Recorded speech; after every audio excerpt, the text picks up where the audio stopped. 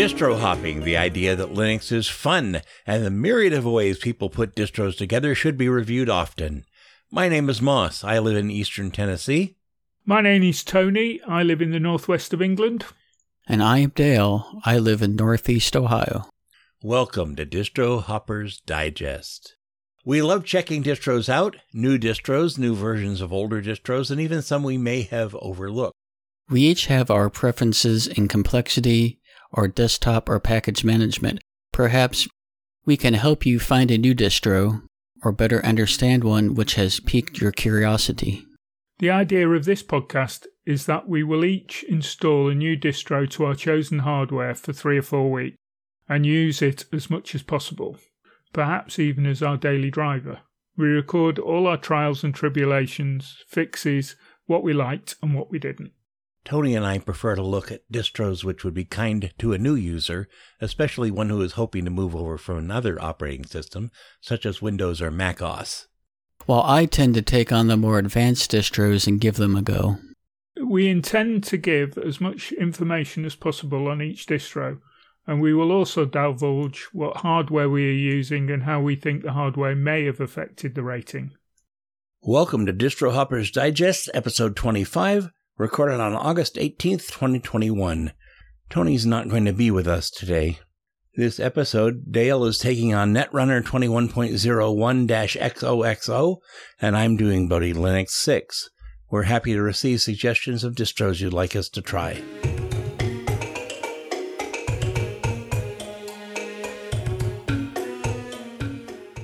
Monthly Foibles, wherein we discuss what we did this month. Life has been in turmoil since last show. School has started up again, but I'm not over with all my summer appointments yet, so I'm turning down a lot of assignments. I've been falling behind on my other work, but I think I finally caught up with the articles on itsmoss.com, and most other things are falling into place. I haven't missed a week on Full Circle Weekly News. Some things are getting easier, but I'm just stressing more, which doesn't help. I did get the money to buy a T540, which might show up later this week. I'm getting it from Owen Peary, who does the audio for Mintcast. I've been having an interesting issue with the Xia 800, which causes it to not boot unless I have a USB stick in one of the USB 2 slots, but it's working with that workaround. All the things I thought I knew about Grub and all the things I've been able to look up or have been referred to me so far have failed to fix the issue. A reinstall of something is in my future. I used the experience to reduce my partitions on the Xia 800, as well as used RescueZilla to make a complete copy of my SSD. I still need to learn how to make a copy of a single partition as an ISO, but I'll take the success I've had for now. What's going on with you, Dale? I have been continuing my hermit lifestyle while at home. So in computer-related news, I finally got around to installing the drivers and the software support for my Razer Synoza V2 RGB membrane keyboard. I bought it back in December of 2020, and it's been cycling through the rainbow of colors since then. Now it's just a static red color, which is fine for me. I like a static color. And red's good on your eyes when it's dark in the room. I will be writing a review for it on itsmoss.com in the future. I started my next article for itsmoss also. It's going to be on the origin of the graphical user interface. I already did a brief history of Windows managers and desktop environments for the Mintcast podcast a few years ago. I'm thinking maybe 2 or 3 years. Time flies. So I was curious about how far back this notion went. I'm shocked at how far it does go back. If you're curious like I was, then you'll have to check out the articles. I will let everybody know in the messaging groups when that gets posted. Since Slackware released their beta cycle of version 15, I installed it on my Lenovo T430. I installed it on August 1st and had trouble getting the system to update. I uncommented the mirror sites to try to update it in the Slack package config file. It uses slackpkg to update it. Only to find out that I would get 404 not found error messages. I tried at least half the sites from multiple countries. Again, on August 9th, I had some time, and I uncommented each one and tried it, and I think all but 2 of them got a 404. The other 2 didn't even connect. They didn't even, the TCP/IP connection timed out. And other than that, it has a 5.13 kernel, and other packages have been updated because it's been, good 5 years since they've had a release. It appears to function and look the same from what I can see. When I arrived home Saturday afternoon, I drove over to Guitar Center to pick up my new audio gear. After getting some suggestions in the Mitcast Telegram group the past month or so, I decided on a Rode PodMic and a Focusrite Scarlett Solo USB audio interface. Was a mouthful. In test recordings I did with Audacity, it appears to sound better, at least to my ears. Well, let's move on to the updates.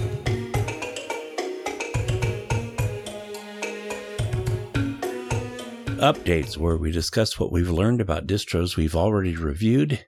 This is going to be short. I haven't heard much about distros I've reviewed other than KDE Neon, which updates every week, it seems. There's a new version of Elementary OS out, but we've never reviewed that one. Dale?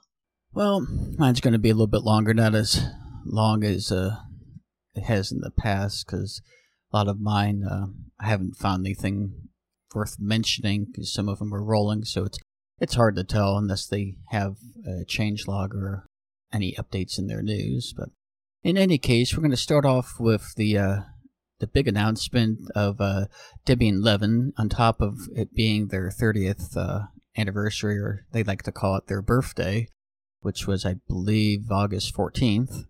I posted it in the messaging group, so I think that's what the date was. But Debian 11 had a huge update with too many features to name. The high points are, it is now using a 5.10 LTS kernel, 11,294 packages were added, and 59,551 is the current total available to app-based distros, and 42,821 of these packages have been updated. So that's a good 70 or so % of them, which is quite impressive, I think. They also have updated their desktop environments. Let's see, GNOME's got 3.38. KDE Plasma is up to 5.20 in their press release, but it's specifically 520.5, which is amazing. They have that recent of a Plasma in KDE.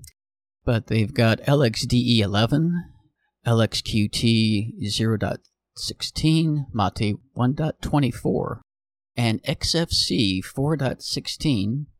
Their LibreOffice got a big jump. It is upgraded to version 7.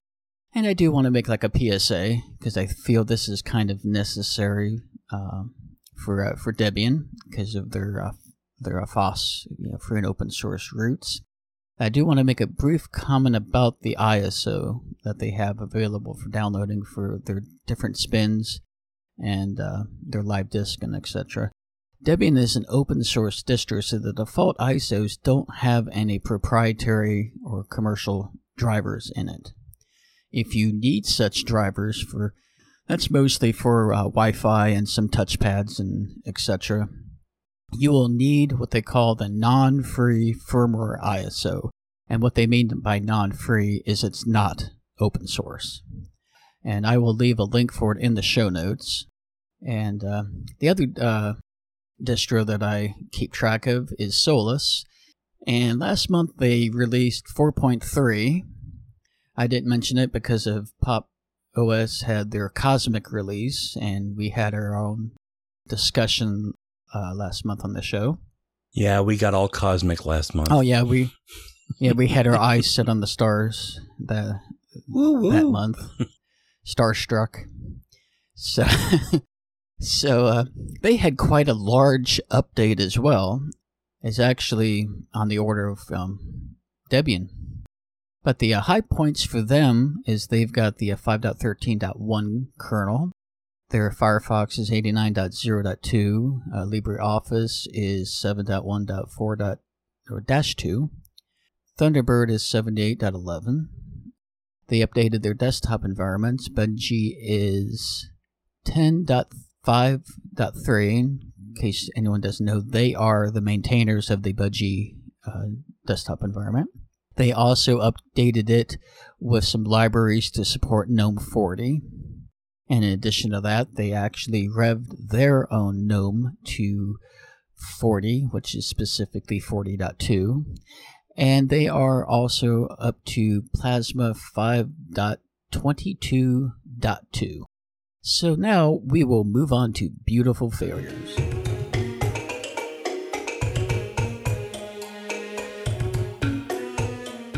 Which is going to be a little shorter than even that last bit.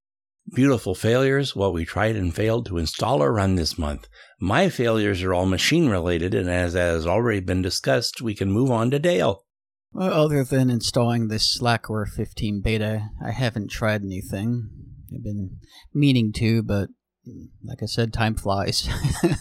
So, in fairness, I can't call this a failure with the problems I experienced with it, because it is a beta, so I got to be fair there, you know. Well, beta doesn't make any mistakes. Sorry, that's data. Let's move ahead and get Dale's review of Netrunner 21.01-XOXO.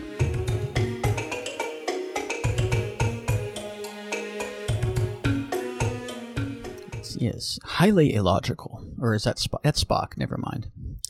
So, this go around, I have Netrunner 21.01, the XOXO, which I think is the most odd code name, but okay, I'll go with it.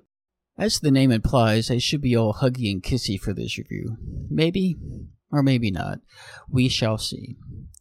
I think the XOXO is actually due to their February release, since Valentine's Day is observed during the month. And in case some of you are not aware if this is an Americanism, usually XOXO means hugs and kisses. So, while searching for a distro to review, I found this one, and I actually found it kind of interesting due to who maintains it. Netrunner is based on Debian 10, codename Buster, featuring the KDE Plasma desktop, and is 64-bit only. It was released on March 18th of 2010 initially, and has the following options for desktops and additions: Desktop, Core, Pinebook, and Odroid. Core is similar to Desktop, but has minimal applications installed. The Pinebook edition is a ARM64 IMG specific to that, and the Odroid is a ARM HF IMG specific for the C1 and C1+. So if you have one of those, you know what that means. Netrunner is maintained by Blue Systems. They are a German IT company that employ many of the KDE developers. They have previously maintained the Kubuntu Linux distro and are actively maintaining or contributing to the Maui Linux, OpenDesktop.org, and Calamaris projects. They also sponsor the now discontinued KDE edition of Linux Mint, with the last version 19 being supported, if you do want to look at it. So my hardware. The laptop I used is my Lenovo ThinkPad T460. It is a Intel dual-core i5-6200U, 2.8 GHz CPU. It has a 14-inch LCD. Intel HD Graphics 520. It has 16 gigs of RAM and a 500 gigabyte SSD. So we have the installation and issues. Blue Systems is using the Calamaris installer for Netrunner. It is very similar in appearance to other distros that use Calamaris. That is despite the fact that Calamaris is one of the most configurable installers available. I don't know why developers don't take advantage of that. Especially these ones, since they're the ones who maintain it. Yes, I'll be reiterating this fact in this review, which is a good point, Moss. But I don't have the inside details. So, as with other distros, if you connect to the internet in the live USB, updates will be applied during the installation. And it also will try to detect your location so you don't have to find it on the map through your IP address. It's regional, anyway. The regular questions of location, language, partitioning are shown. In the user creation screen, the login automatically, without asking for a password, is not checked by default, which a lot of distros seem to default to that. The only issue I had during the install was with the Wi-Fi. This is due to the fact that they're using an old version of Plasma. The system tray icon for wireless networking has a tendency of not finding all the access points, and it would also close the entry box while you're trying to type in your passphrase. Well, this has all been resolved in more recent versions of Plasma, so it's nothing to file a bug report for. After my second attempt at entering my passphrase, I noticed it had already created a connection entry in the network manager, so I just opened up the network manager and entered my passphrase into it, then was able to connect through the system tray icon. Once in the install, everything was good. And when it was done, the restart now was already checked, which is nice. And I clicked done and the laptop automatically rebooted. Okay, the post-installation hardware facts and issues. Well, no hardware issues were found on the first boot of the installation. And as expected, the Wi-Fi passphrase was not retained from the installation, so I had to type it in again. At least this time, the entry box stayed open long enough for me to type the passphrase. Kind of curious, I might search on KDE's site to see if anyone has ever suggested the idea of retaining passphrases, but that's for another time. The ease of use. Netrunner, though based on Debian Buster, is not using the 4.19 kernel. Instead, they are using their own 5.9 kernel, which was later upgraded to 5.10 during my use of it. They're using the 5.14.5 version of Plasma, 18.08 of the KDE apps, 5.54 for the framework, and 5.11.3 for the Qt. Now, this is 3 years old, just to give you an idea. Granted, they are using Debian Buster as a base, since it was the current stable. That was the version that Buster had available. I was actually shocked by this, considering that Blue System employs many of the KDE developers, the ones that have written and maintained Plasma. I would have thought they would have at least used 5.18, which is the LTS for Plasma. This version was a great upgrade over the previous ones, especially for the Discover app. It no longer crashed randomly, which is good for something that updates your files, your configure your updates, and etc. And the Wi-Fi applet behaves now in the system tray. Now, with all that said, the only big issue I initially had was the crash-prone Discover app. It is the GUI updating program used in Plasma by default. I resolved that problem by using Apper, A-P-P-E-R, which is another GUI updating application compatible with package kit management services that KDE uses. I believe Debian adopted it, OpenSUSE, and Fedora, I believe they have it available in their repos. The default apps, like audio settings, the Wi-Fi, applet, clock, and calendar, and the system tray are pretty much the default among other KDE distros. Notable additions in Netrunner are I think it's Yakawake. It's a drop-down terminal. I personally don't care for it, but I know many people like it. The other addition is the applet for Spectacle, which is their screenshotting application. You can click instantly and get a full screenshot of your desktop just clicking on the icon in the system tray. I'm really not sure how often people are going to need to do this, but it is very quick and easy to do in Netrunner. Well, so quick and easy that you may find yourself taking many unwanted screenshots of your desktop. Of course, this can be removed from the system tray, along with all the other customizations that Plasma offers. The versions of packages vary considering they are from the Debian Buster repo.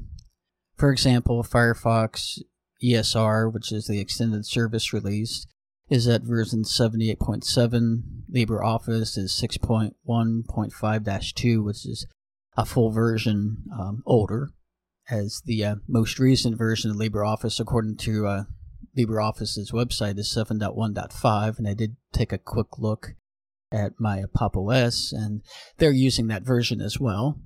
Though keep in mind, in my opinion, that the newest versions aren't always the best. The versions available on Debian Stable Repo are really rock solid. So if you need to get work done, it will not let you down. If you need more recent versions, you can always install and configure Flatpak or the Snap service. Well, an interesting development occurred after the release of Debian 11, codenamed Bullseye, this past Saturday. It replaces Debian 10, codenamed Buster, as the current stable branch of Debian. I turned on my T460 Tuesday to refer to it as I was finishing this review. I checked for updates using Apper and installed the updates, and I check again just in case some updates were held back due to depending on the other updates needed to be installed, dependencies. I saw it had an error, and it's kind of terse in the thing. It just said it couldn't fetch it. I'm like, huh. So I opened up a terminal window and typed sudo apt update to see if I could get a more verbose reason. I always use apt when I have problems like this over apt-get because apt has a automatic function of fixing issues with like a yes-no format of questions, which is pretty nice for a command-line utility. I was notified that the release was updated and asked if I wanted to accept the changes. I accepted the change and ran the command again. I was thinking it was the same message I had received on my two other Debian Buster computers, notifying me that Buster was now old stable, which is what they call the previous stable. Considering Netrunner was using Buster, it made sense to me, so I just ran the update again. Though this time I had errors that one of the security repos was missing the release file.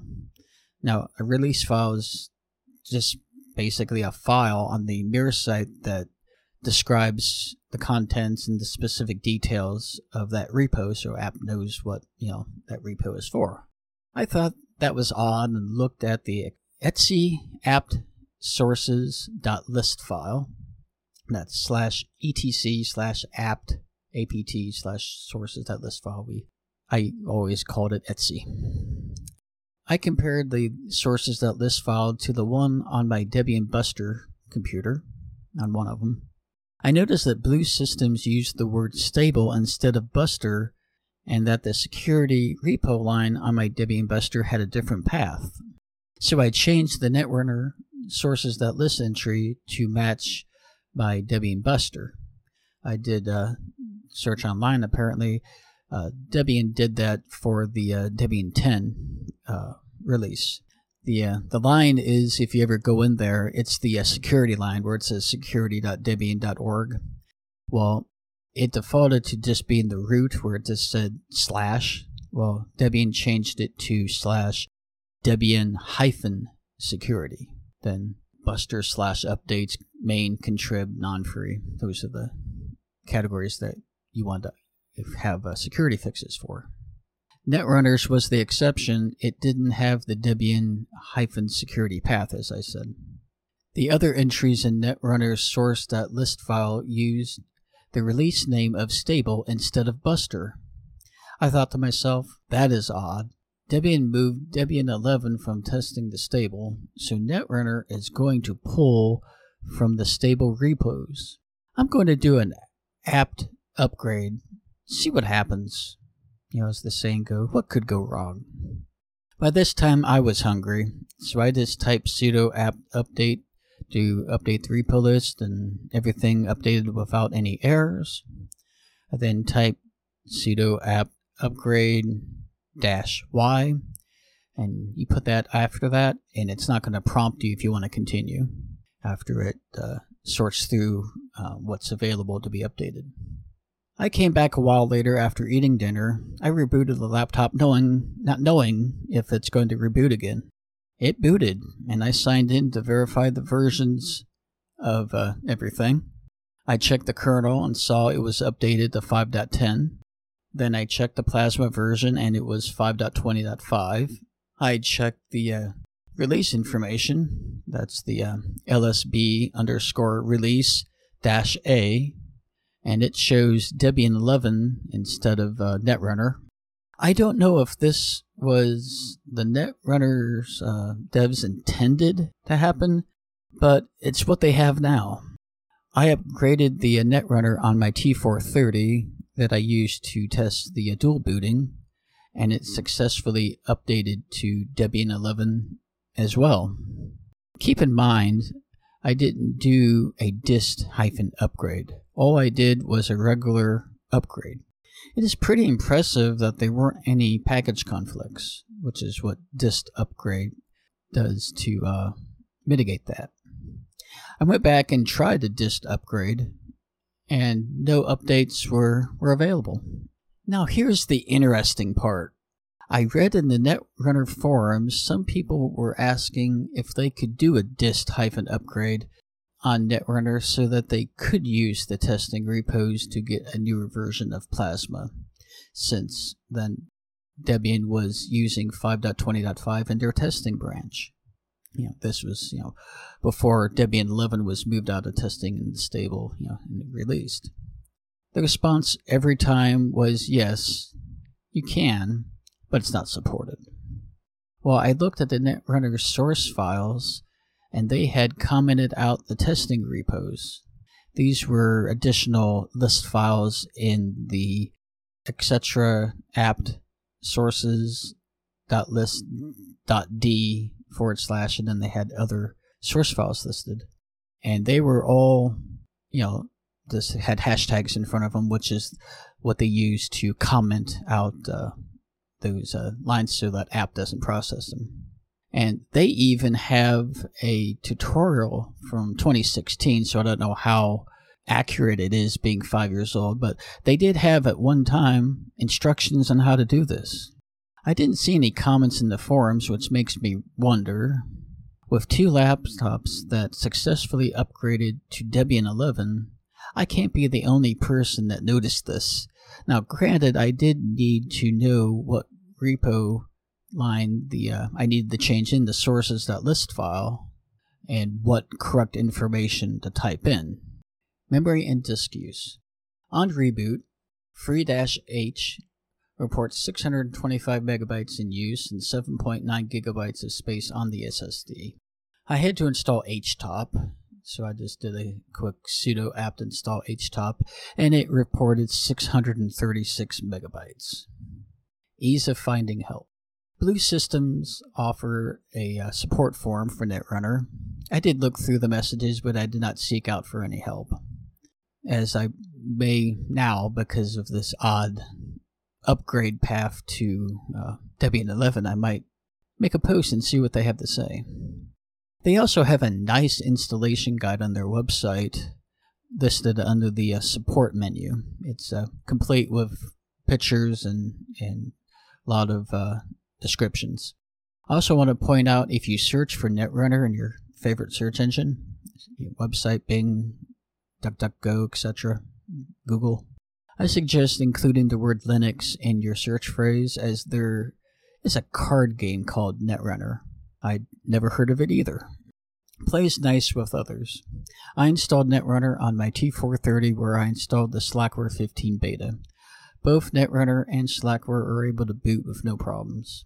As a side note, Slackware is still using Lilo. Actually, in this case, it was eLilo for the UEFI version. Grub listed eLilo as a Linux distro, oddly enough. I tried to use eLilo just out of curiosity to see if Grub hadn't clobbered it completely, and it no longer worked. Lilo is an acronym meaning Linux Loader. It is what was used to load the Linux kernel during boot before Grub was created. Onto the stability. I would not question the stability of the Debian Buster base of Netrunner.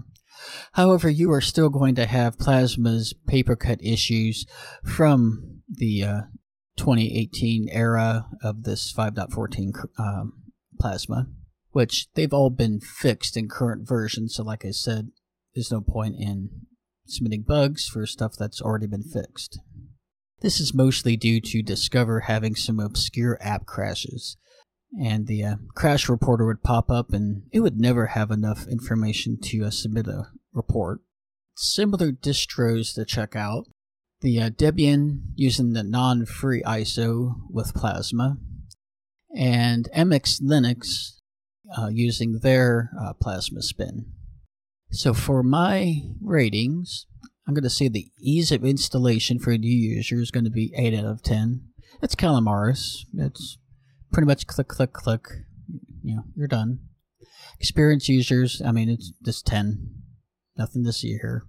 Hardware issues is 8, and it's just because of the issues with the Wi-Fi applet in Plasma. Not finding your updates, or not your updates, but your Wi-Fi hotspot. The ease of finding help, that's 10 out of 10. It's nice for them. And documentation on their website's good. The ease of use, again, I'm going to say 8 out of 10. I know in the past I've harped on the instability of Discover, but it really wasn't unfounded, because I don't know, I just think something that's updating your system should be reliable. You don't want it crashing. I just don't see that as a good thing. And that plays nice with others is 10 out of 10. And stability, it's Debian as a base, so I'm just going to give it 9 out of 10. Only because of the issues of the Plasma version. So an overall rating of 9. So my final comments is, despite the paper cuts, this is a usable distro overall. I guess it would all come down to how much those paper cuts would bother you. It would be easier for some people to install Netrunner compared to using the graphical Debian installer, which works fine, but it's not as flashy and straightforward as Calamaris. Netrunner with a Debian 11 base, however, is a great choice. It's a winner for those who like ease of use that Calamaris provides, and the updated packages that Debian 11 now offers, like Plasma 520.5 and the 5.10 kernel. It's a great combination. I will be keeping an eye out on this and find out if this was an unintended upgrade or an undocumented feature. So let's move on to Maz's review of Bodhi 6.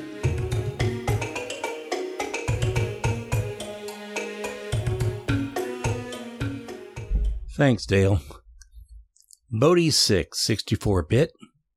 I had intended to review Linux Lite, a distro we haven't looked at in a couple years, but it would have taken about 2 minutes to review it, as it's just as good and just as unremarkable as it was then.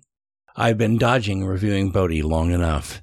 Most listeners know that I truly love this distro. I've tried but failed to use it for versions 3 and 4, and then succeeded with version 5 and have used it extensively since. Disclaimer: the development team considers me a team member by now, and I donate to this distro. There is no distro more beautiful, nor that works more differently. This distro will either make your workflow wonderful or disrupt it, no two ways about it. And while it looks like it would be terrific for new users, there are some pitfalls, many of them caused by exactly the things that make it wonderful. So let's get to it. This review is only of the 64-bit version, based on Ubuntu Core. The beta of the 32-bit version, based on Debian 11, was released yesterday, and I haven't looked at it. And I don't have any 32-bit hardware to look at it on. My hardware, I'm running this both on my System 76 Kudu 3 i7 Intel graphics, 16 gigs of RAM and lots of SSD, and my HP Xeon 800 dual quad-core Xeons, NVIDIA graphics, 24 gigs of RAM, 512 gigs SSD, and a 1TB hard drive. Other than having to adjust for my touchpad and battery on the Kudu, it runs about the same on each machine. Installation ease and issues. I have always just used the standard version, aka minimal, but after watching a couple videos and seeing what they include in the app pack version, I have installed that on my Kudu. The installer is Ubiquiti, the standard Ubuntu installer, so there are no surprises. The reason they don't use Calamares is simply because it runs in Qt, which would make the packages significantly larger. If you use standard and want to use a printer, you will first need to run sudo apt install Bodhi-printer before you actually install the printer driver. You don't need that instruction or many others if you install the full app pack version. Because this distro is so light, you will probably find settings you're used to finding easily in places you'd never guess they'd be, or even not find them at all. I've had to install touchpad indicator to get my touchpad to turn off. I'm still not sure I found a solution to boot with numlock set to on.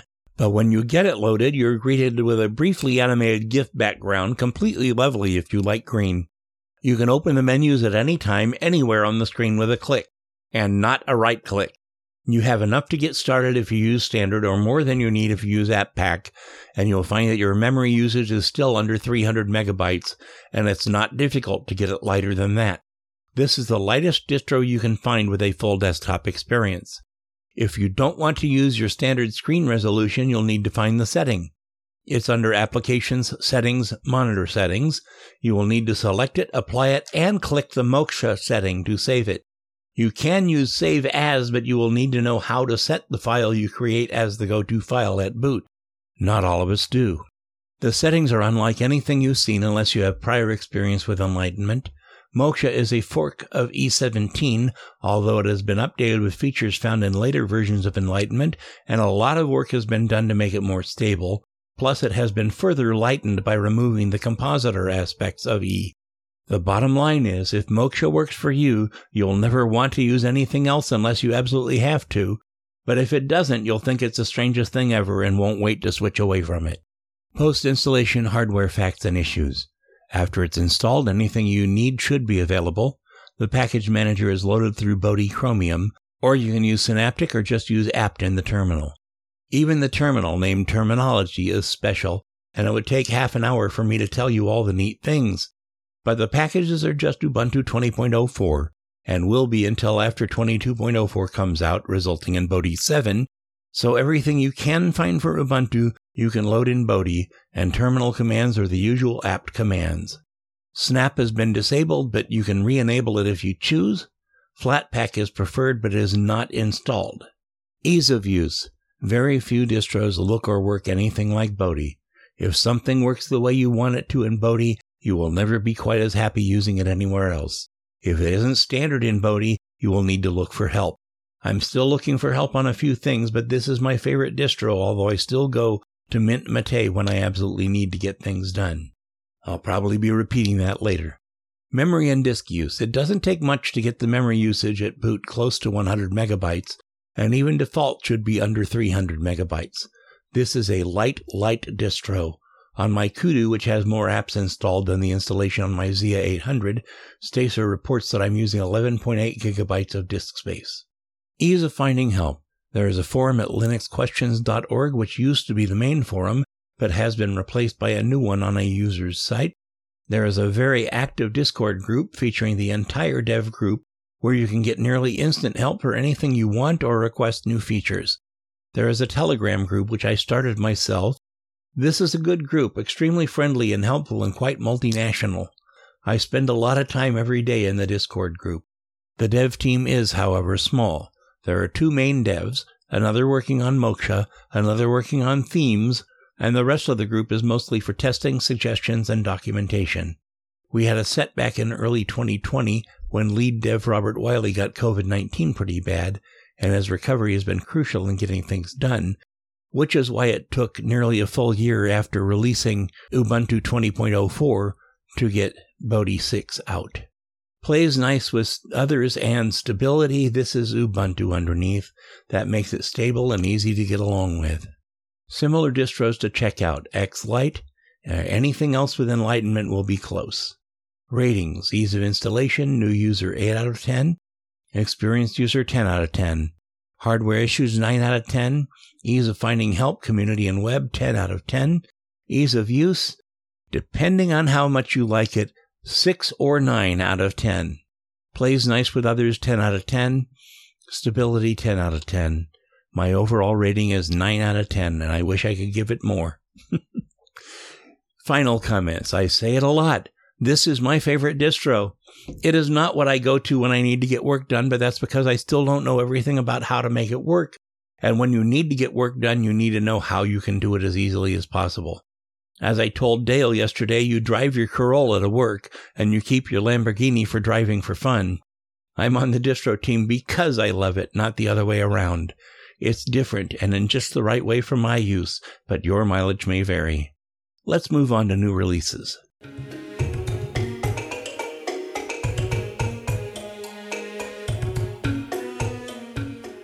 New releases since last episode from July 14th to today, August 18th. Live Rezo 12.21.07.17, Kodachi 7.8, IP Fire 2.25-Core 158, Kaizen 1.7, Garuda 210720, Nutix 21.07.3, Gparthead 1.3.1-1, Haiku R1 Beta 3. I tend not to list betas, but Haiku comes out so infrequently that I wanted to get it in there. GRML 2021.07, Artix 2021-0726, Seduction 21.2.0, OpenSense 21.7, Absolute 2021-0730, FreeSpire 7.7. They're still going, wow. 4M Linux 37.0, Laka 3.3, PC Linux OS 2021.08, Nitrux 2021.08.02, NST 34-12783, OSMC 2021.08-1, Elementary OS 6.0, Tails 4.21, Septor 2021.4, EasyNAS 1.0.1, Snall 1.7, KDE Neon 2021-0812, Maybox 21.08, Arco Linux 21.09.8, Fogolta 6.9-2021-08131, Debian 11.0.0, Bluestar 5.13.10, Debian Edu 11.0.0, Slackware 15.0, Release Candidate 1, Deepin 20.2.3, Zorin OS 16, Black Arch 2021-09-01, and Manjaro 21.1.0.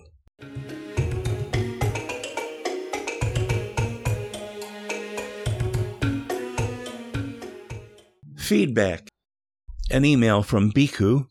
Hello, Moss, Tony, and Dale. First of all, kudos.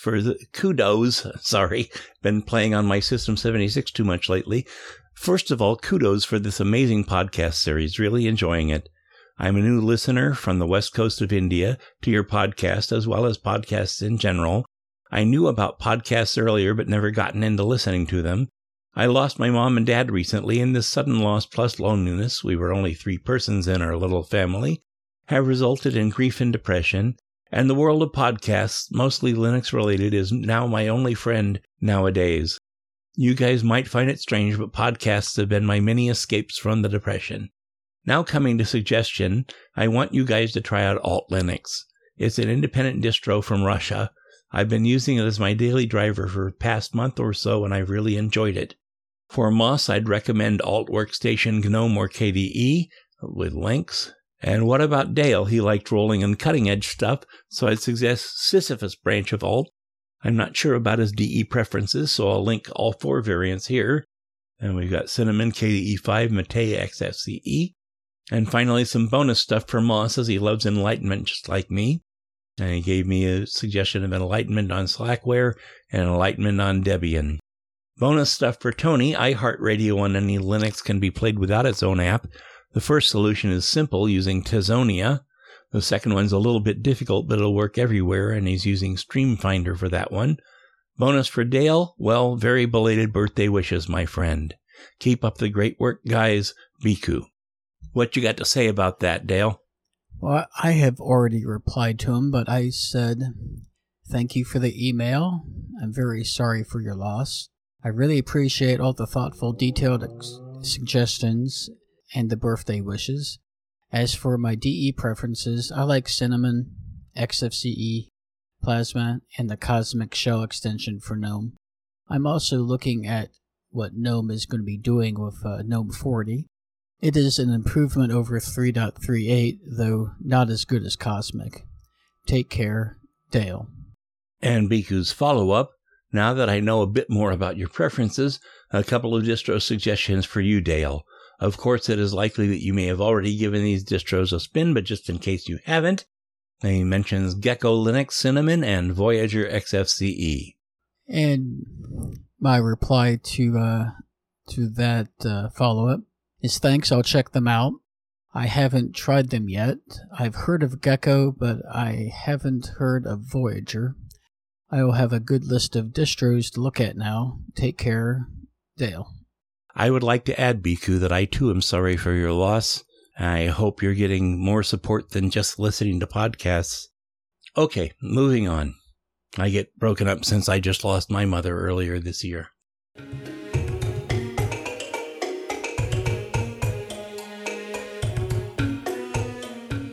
Announcements. Our next episode will probably be recorded somewhere around September 23rd, depending largely on Dale's schedule. For chatting with us further, you may choose to join our 22 users in Telegram, our 53 members on MeWe, or the 6 users on our new channel in Discord. Where can our listeners find you, Dale? I am at Dale_CDL on Telegram, Matrix, and Discord has the, I never know what to call this, #, hashtag, $. Octothorpe. Yeah, Octothorpe. I like that one. But it's I'm old school. It's #9433. And my email is dale_cdl@pm.me. In older episodes, I had my Gmail, which is still works, but I prefer the Proton address now. And we can hear Tony nearly every week on Mintcast, and you can contact him at distrohoppersdigest@gmail.com. He is on Hacker Public Radio as host ID 338, on Twitter at TonyH1212, and th@mintcast.org. And you can hear me every week on Full Circle Weekly News. Reach me as @Zyvola on Telegram, @Zyvola@hosttux.social on Mastodon, @BardickTriad on Twitter, and my new email is bardmoss@pm.me, and find me along with Dale and Dylan at itsmoss.com. We would like to thank the Mintcast crew for the use of their mumble room. My work here has been supported by supporter Firecat and helpers SK Beans and John in Glasgow over Sponsus. My Sponsus is now closed, and I had Cerulean turn my donations off. I am very grateful for all donations which I have received. Before we go, we would like to thank all those who have made this project possible, starting with the Mintcast crew for allowing us to use their Mumble server and Discord group. Archive.org for storing and helping to distribute this program. Audacity, which we use to record and edit the show. Joshua Lowe for work on our logo. All those who work on the teams which are creating, adapting, and maintaining the Linux distros we have reviewed this episode. Mid-Air Machine, creators of the song Streets of Santivo, used as our music under Creative Commons license. Thanks to Linus Torvalds for the kernel, Richard Stallman for the GNU toolkit, and all those who have worked hard behind the scenes on free and open source Libre software. We shall be back next month. Thank all of you for listening.